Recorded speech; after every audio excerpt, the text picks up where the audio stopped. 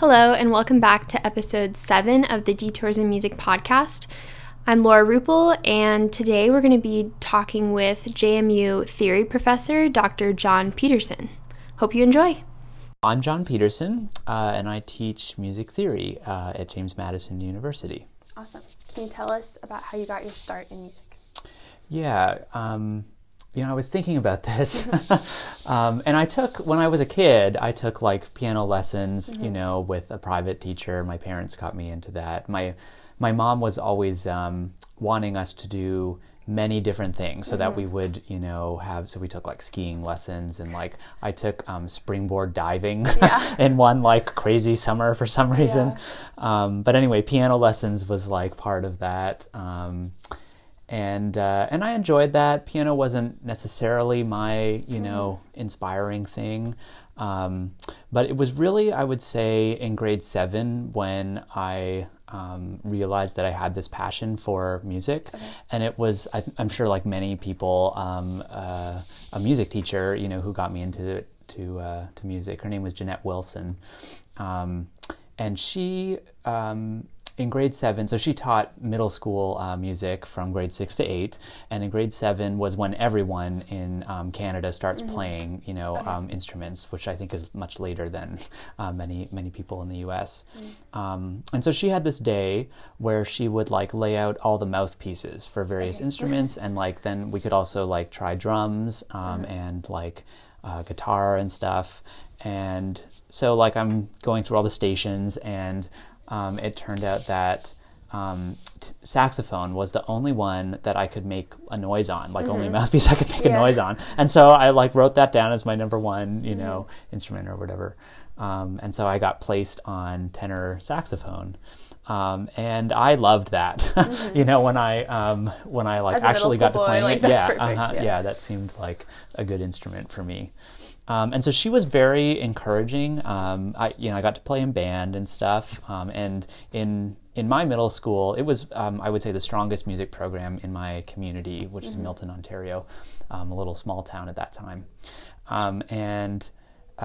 She was very enthusiastic, which I think made a lot of people want to do, music. So it was a very popular thing to do. Everybody wanted to be in the band, and you had to like state your interest, and then she would like put up the sign up. I don't really remember if there was an audition process. I'm guessing not, but you did have to like show. You had to show interest. Exactly.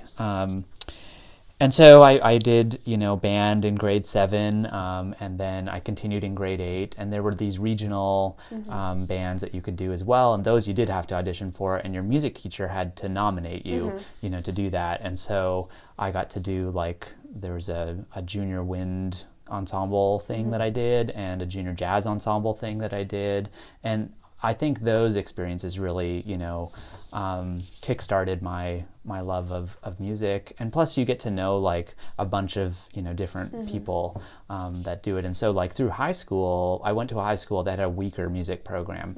And there was another high school in town that had a much stronger music program. And most of my friends went there that were the strong music people. But it was great because we had played in these ensembles that weren't part of the middle school. They were these auditioned, regional ensembles. And so then I got to still play with them later on because we knew each other, kind of a thing. And so in high school, I was still very invested in music. I started my own jazz combo in high school. And we would play around town. One time we played for... a fundraiser to raise funds for our prom, because at one point the school said they weren't going to support our prom anymore, so now we had to like raise money. And so we would play in like the grocery store. There was like this balcony in the grocery store, and we would play. And I remember we must have been very loud because like the people, that were seem happy. like they were like upset every time we came to play, but they had this contract with us. So we went like 8 times, I think, and every time it was like clearly not very good for them. But so then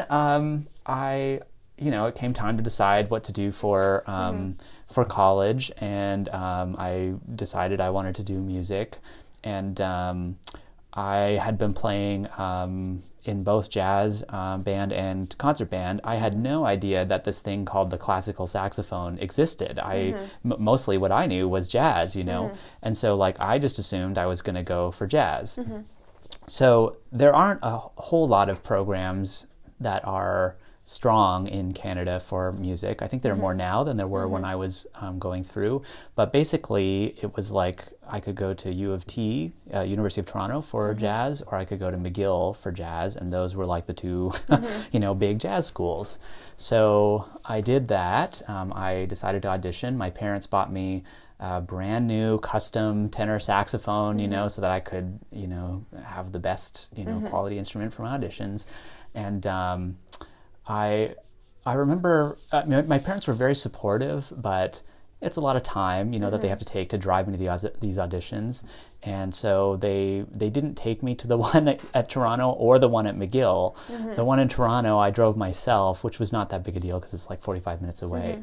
But McGill was like 6 or 8 hours away from where I, lived. And my guidance counselors in high school were very supportive. And when they heard that my parents weren't going to, take me, they said, "Oh, we'll drive you." Aww. So I went with my guidance counselors, which is like wild to me that they were so, supportive. That's like that. Though. Yeah. Anyway, so I did that. And I also, as like a backup option, I auditioned at University of Western Ontario and Wilfrid Laurier University for classical saxophone. And it was my first time ever playing classical saxophone. In fact, you have to audition on alto, and I didn't own an alto. I had just bought a tenor, so I had to like borrow an alto. And I didn't get in anywhere on jazz. I just got in on classical saxophone, which was sort of, it's like ridiculous that happened, but also my parents had just bought me this new tenor, and now I had to sell that and buy a new, alto, and that was kind of a mess. Had you taken any lessons on saxophone?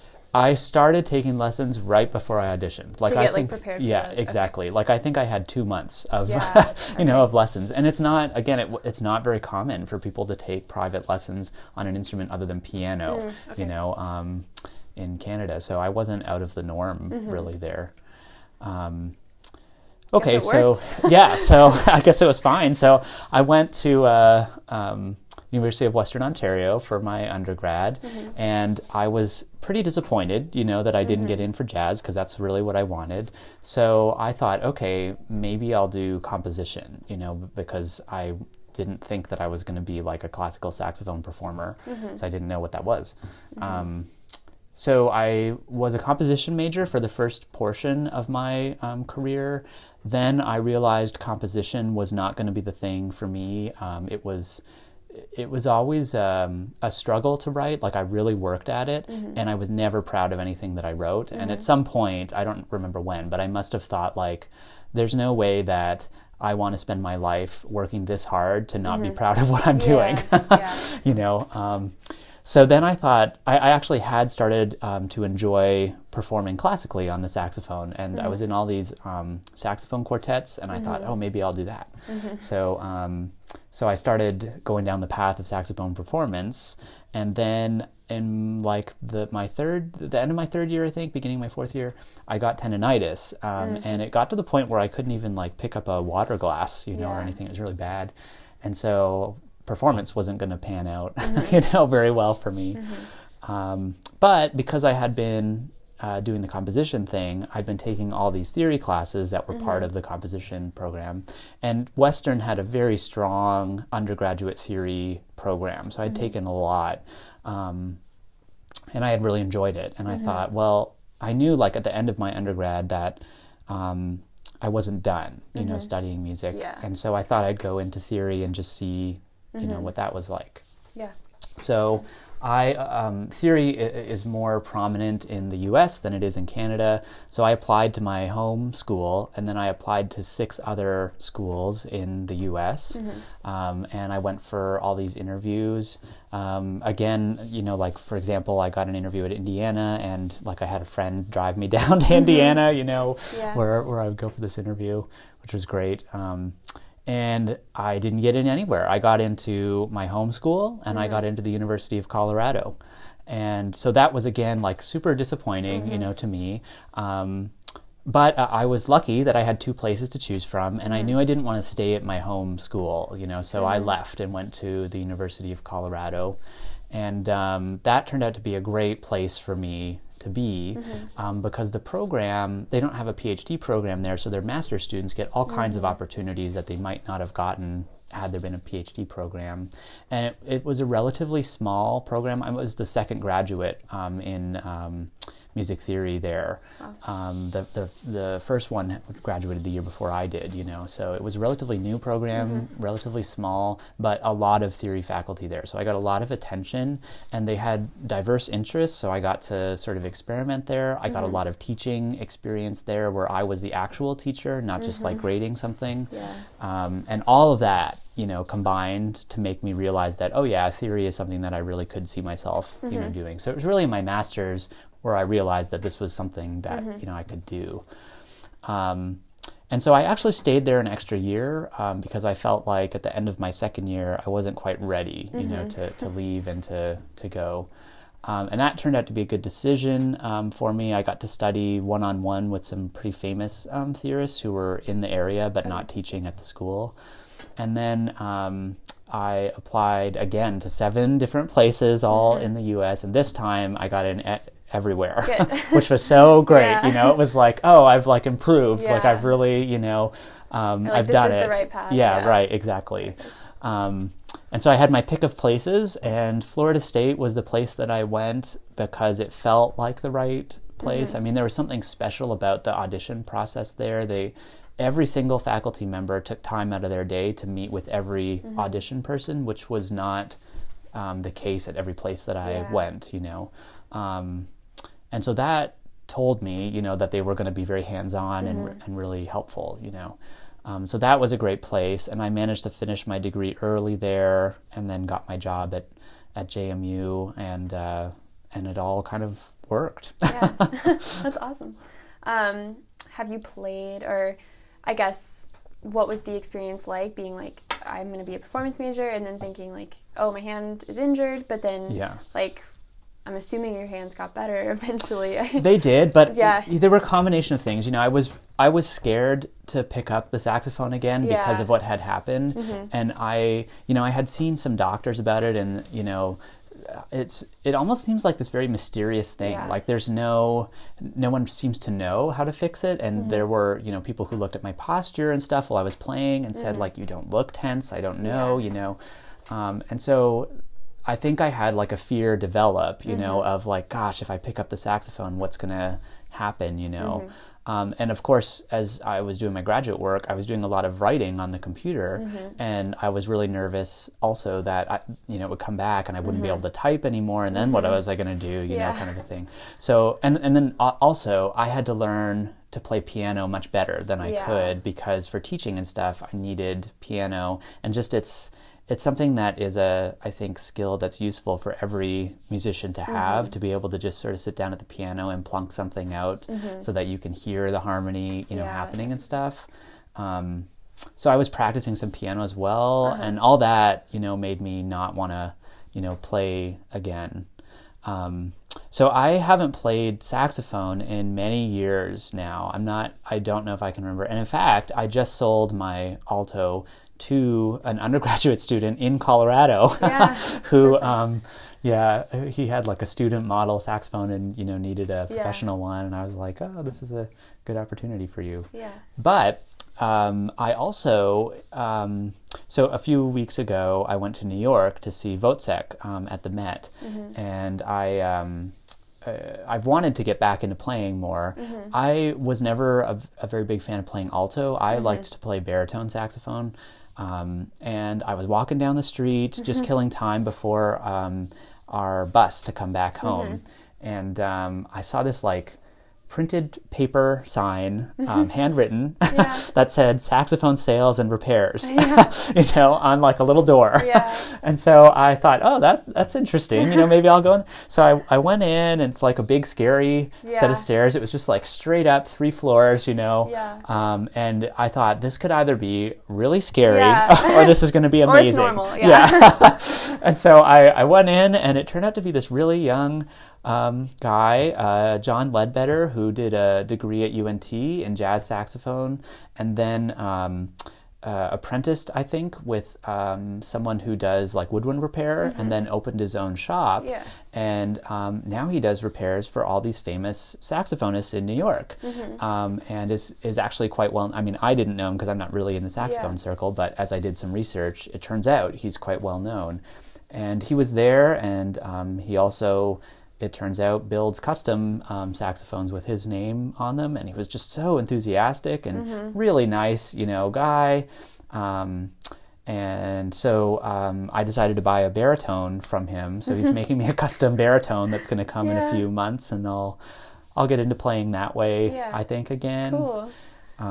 But I've also, I've wanted to, branch out a little bit. And so I bought a mandolin a year and a half ago, and I've started to get into bluegrass playing a little bit, and that has been just a blast. It's a totally different style than I'm used to.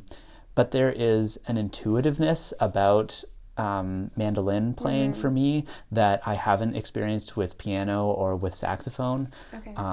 And so it seems it was easier for me to pick up than both of those instruments. And I've had this strange experience where, when I got out of playing seriously, my skills in music theory were just starting to develop. Yeah. And now coming back into it, like playing piano and stuff, I'm a pretty cerebral person, when it comes to learning music. But with mandolin, I don't need that necessarily. I can, but I don't have to have that. I can just play, sort of, intuitively, and not at first think critically, about what I'm doing. And then once I've got it, then I can, kind of. And that can be, I guess, part of the tension. Maybe it wasn't visible, but very mental. Like if you're really like trying to make sure everything's perfect. And placement of everything, that could be part of it too. Right. Yeah. There is, I think, a point at which you just need to say, okay, let me feel this out, first, and then, okay, now I can like layer on whatever else I'm going to do, with it. Yeah. So that's been a different experience for me too. And I'm kind of excited to see what happens when I get, my baritone, because that's definitely the place where I feel most comfortable playing, so I'm excited to see like how has my ability to interpret music changed, from when I was an undergrad and still kind of shaping my career and stuff, to now knowing so much more about style and different composers and just how music works. How will that like change my ability to play? I think I'm super excited to see. You should record it. When you were in high school or even experiencing some of these questions, were you ever considering a career outside of music? Yeah. I mean, there's a few ways I can answer that. One is I never thought that I would be a teacher. That was not, my plan. So that's kind of a funny thing that happened. I mean, when I first started down music theory, I thought really I was going to be a researcher. Like that was what I wanted to do. And then as I taught more and more, I realized, I like doing this. People seem to respond well, to my teaching. And so that's something that I'd like to add. Yeah. But I was very into science when I was in high school. I took all kinds of science classes except physics. I never seemed to really enjoy physics very much, but biology and chemistry I really liked. But I never liked the experiment part of it. There's always like we're going to learn about some theoretical apparatus, and then we'll put it to use by doing some experiment. And for whatever reason, I remember we had to dissect a pig once, like a pig fetus. Yep. I'm sure everyone did that. And I just did not want to touch that. And I was lucky because I had a friend who was really into science, Kristen, and we always paired together. Yeah, exactly. Because she loved to do that. And I'd be like, I'll do the write-up. I'm super happy to do that. You do the I'll read the directions to you and you do the thing. But so I thought for a while that maybe I should go into science. And still, I'm very interested in the science aspect. I've thought, I'd really like to get into more psychological studies of music, perception, and I'm really interested in human behavior and why we do things the way that we do them. And so, if I had to choose something right now, if it was for whatever reason, I'm going to get out of music and go into something else, I've thought, psychology would be such an interesting, field to go into to understand why we do the things that we do. And it pairs so easily with music as well that it's a way, that I could do that. On the other hand, I've also thought, man, it'd be fun to just open a coffee shop. Yes, oh my gosh. And then you can have conversations with people all day, and like you can program music events or other arts events, and like it could be a very cool thing. And I don't know, that sounds like fun too. Yes, it does. What are some things that you struggle with in your degrees, and then what are advice you would give to students struggling with those similar things? One thing that I know that I've struggled with and that I see in students as well is relevance of things that you study sometimes. Okay. And I can think of a few times this has happened to me. One is in my undergraduate, everyone had to take a vocal techniques class in their first year. And so vocal techniques is basically like many of the music education techniques classes where, you learn what's the proper way to sing, what are the parts of the human body that contribute to singing, how should you sit, how should you stand. We had to learn repertoire and do solo and ensemble performances, with good diction, and like we had to work with a vocal coach and everything in that semester. And that was so scary for me because I'd never sung in my life, and I had much worse pitch perception than any of my other, friends. And so like getting up and singing solo in front of people, I was constantly singing the wrong pitches and like not, not right. And then like you're thinking about how do you shape the words, and like it's just you standing there in front of everyone, and that's scary too. And at the time I was thinking, what am I doing with this? Like this, I'm not a singer. I'm never going to sing. Like I don't understand why I would have to do this. And the same thing happened with, when I was doing the oral skills program. I would say that was one of the weakest components of my undergraduate education. And I did not care about oral skills in the least.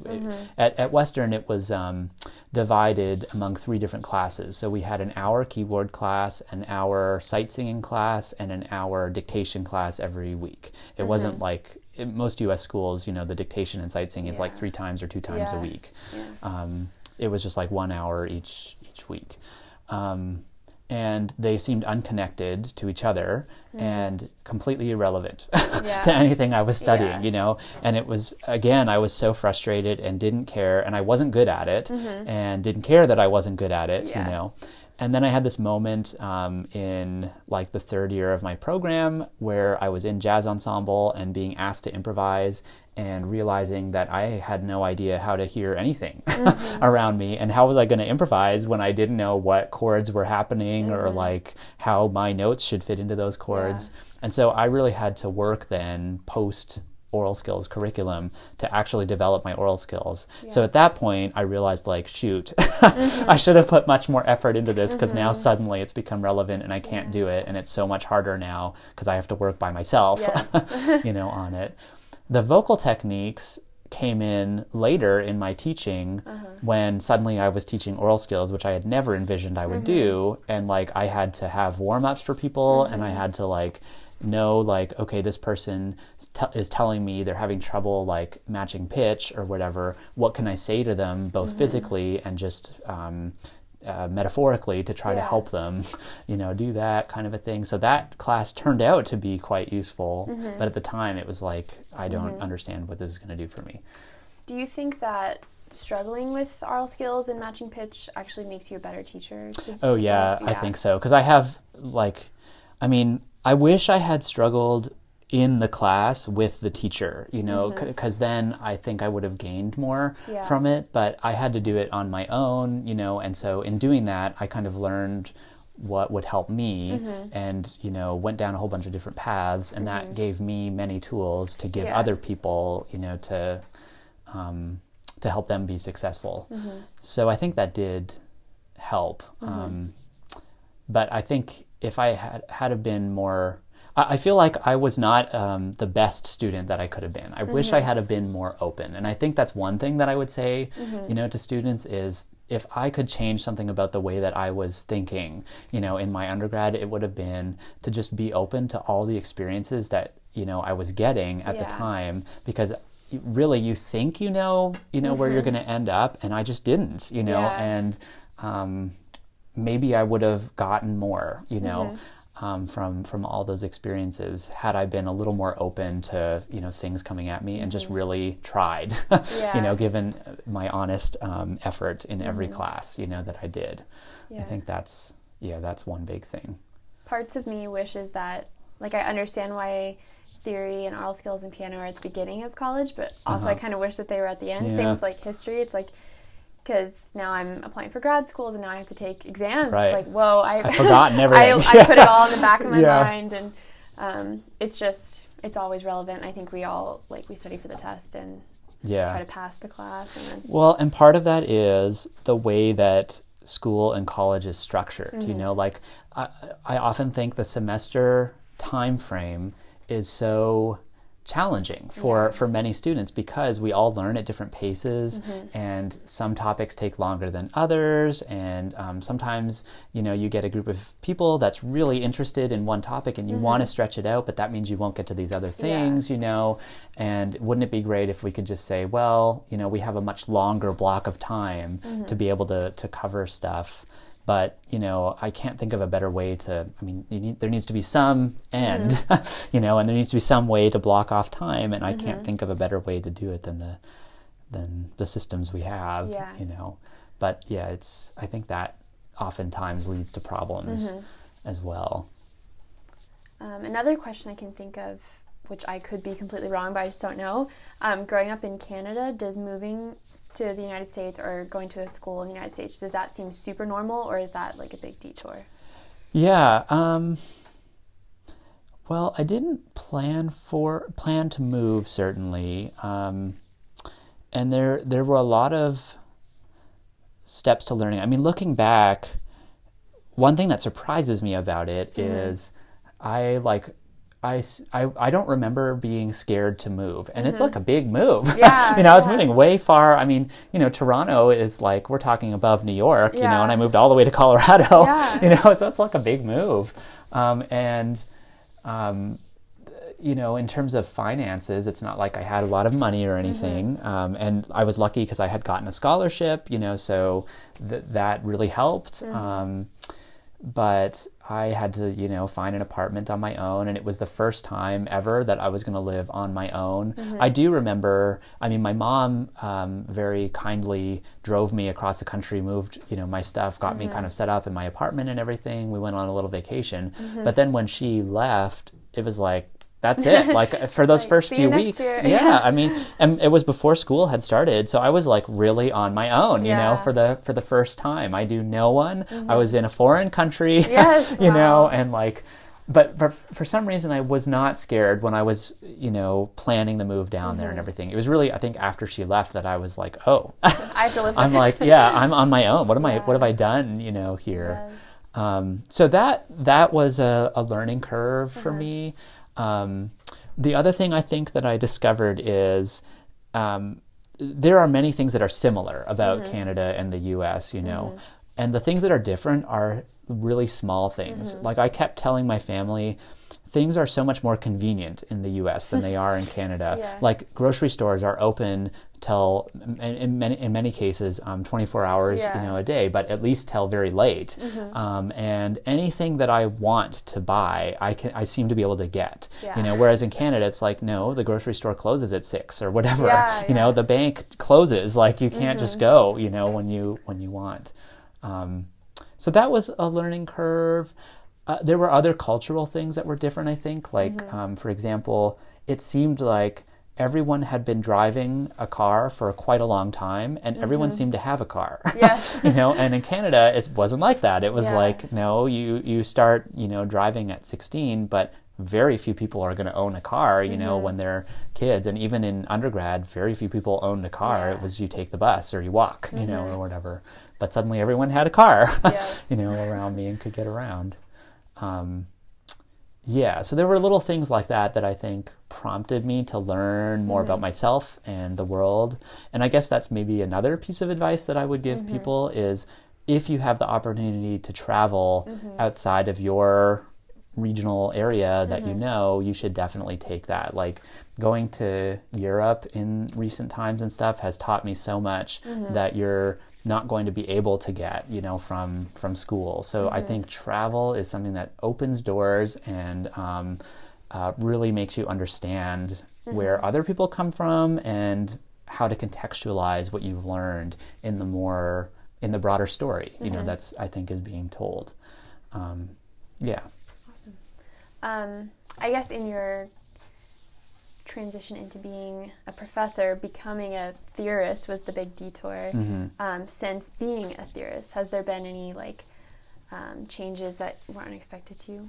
I think one thing that comes to mind is so you go through school, right? And my path was very focused on a job in higher ed, because when you go into music theory, it's not, there are other things you can do. I have friends, for example, that have gone on to work in the tech sector, like for Microsoft, doing artificial intelligence learning and using their PhD in music theory to apply to how can I get a machine to compose, or that sort of thing. So there are other things you can do, but the sort of easy, I'll say, in quotes, path, or the more direct path, is to go into academia, right?